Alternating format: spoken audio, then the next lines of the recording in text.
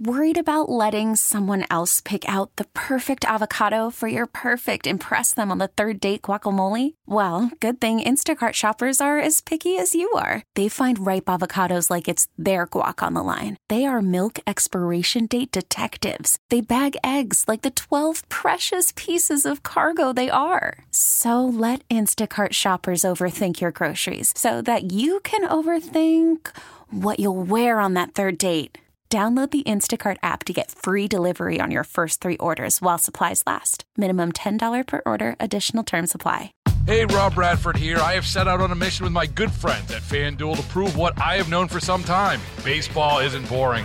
Now I have a daily podcast to prove it with some of the most notable people in the baseball world, screaming baseball isn't boring from the mountaintops, or at least agreeing to come on our show. Players, managers, GMs, and yes, even the commissioner of baseball, Rob Manfred. It has been a constant wave of baseball's most powerful voices. So join the revolution. Subscribe and soak in Baseball Isn't Boring. Listen on your Odyssey app or wherever you get your podcasts. You'll be glad you did. 8:25 now. Tommy Tucker, WWL. Somebody texted in and said, I've had those days where I feel like a fire hydrant and everyone else is a dog. As we welcome in Jeff Palermo. Jeff, you ever had one of those days? One of my favorite jokes, and this is the kind of morning I'm having, is a guy takes skydiving instructions, right? And as he's getting ready to solo jump, the instructor says, look, jump out the plane, pull a ripcord. If that doesn't work, pull a backup ripcord, and then there'll be a truck down there waiting to take you back to the airport. So the guy jumps out the airplane, pulls the first ripcord, nothing happens. He pulls the second ripcord, nothing happens, and as he's hurtling toward the ground at a high rate of speed, he says to himself, I'll bet that truck's not going to be there either. How are you doing, Jeff Palermo? One of those mornings, huh? Yeah. How you doing, all right? I'm doing all right. I'll bet that truck's not going to be there either. Let's talk about the LSU Tigers. Basketball got a big game coming up.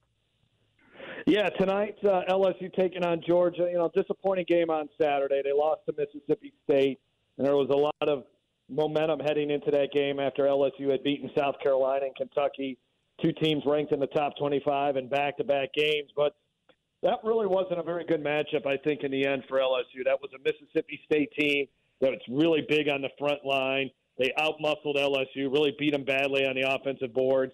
And then Mississippi State has this terrific freshman in John Hubbard who just went off in the game, hitting 6 3-pointers.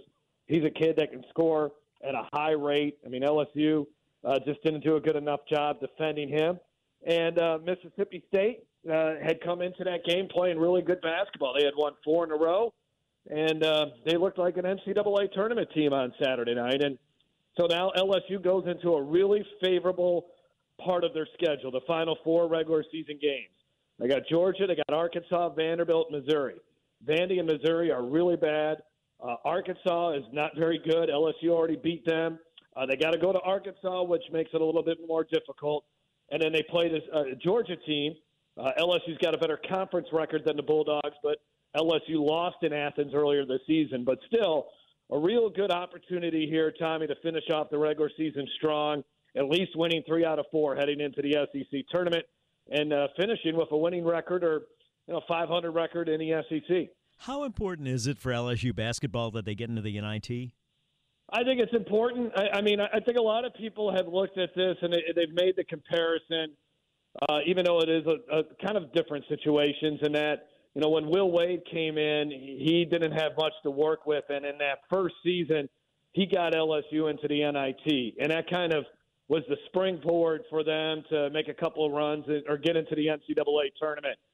Obviously last year, I think you can just wipe it off the board, act like it never happened, because there was no way when Matt McMahon took over a roster with 0 scholarship players, there was no way for them to really accomplish anything last season. And that's why they only won 2 games in SEC play. So in a way, this is really Matt McMahon's, first season where he has a fighting chance.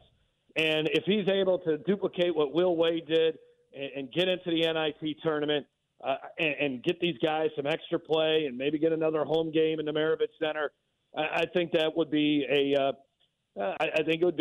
nice step for this program as they try to get back to where this is a program where is going to the NCAA tournament on a regular basis. Baseball headed to Texas. Let's talk about spring practice for football starting next week. First of all, you got Jane Daniels choosing not to take part in the combine, which is really a smart decision on his part, I'm thinking. I don't know what he's going to show him that he hasn't already shown him in a game. Do you?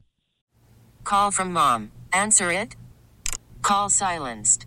Instacart knows nothing gets between you and the game. That's why they make ordering from your couch easy.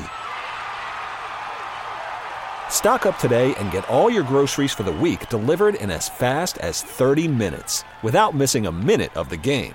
You have 47 new voicemails. Download the app to get free delivery on your first 3 orders while supplies last. Minimum $10 per order. Additional terms apply. I don't think there's any reason for him to do anything there other than to answer some questions. And I think and some of those are crazy anyway. So yeah, and so then then I would imagine he works out at pro day, and then he goes from there. But he's looking at being a top 5 pick, and the only thing he can do at the combine is hurt that stock basically by working out. I mean that's really the only thing. So and Garrett Nussmeier, I kind of like Marvin Harrison's approach. Just don't even don't do anything. You got what you need to see from me on tape. I don't need to be running around in shorts and T-shirts. What's that going to prove? I choose not to run. Tell me quickly about spring practice. Garrett Nussmeier, he's a starter? He's the starter. He's the starter. LSU's going to have to obviously build some depth at wide receiver. Defensive tackle is going to be a critical position. They're moving some guys over from offensive line to defensive line because they just don't have many defensive tackles. And they got a ton of defensive backs. But how they're going to situate them, who's playing cornerback, who's going back, who played cornerback last year, might be going back to safety. A lot to kind of start sorting out with that position. We get an idea of maybe how Harold Perkins may be used.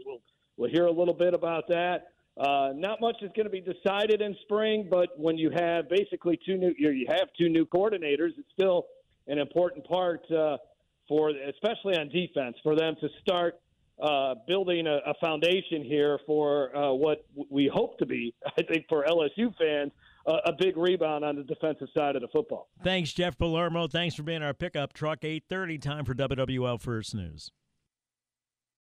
Baseball is in full swing. NBA playoffs are heating up, and your NFL team is gearing up for training camp. Listen to the latest on the teams you love here on the Odyssey app. The biggest sports radio stations in the country, providing unrivaled local coverage of their teams, all in one place. Exclusive interviews with players, coaches, and team executives, streaming live and always available on demand. Stay in the know with your favorite teams right here on the Odyssey app.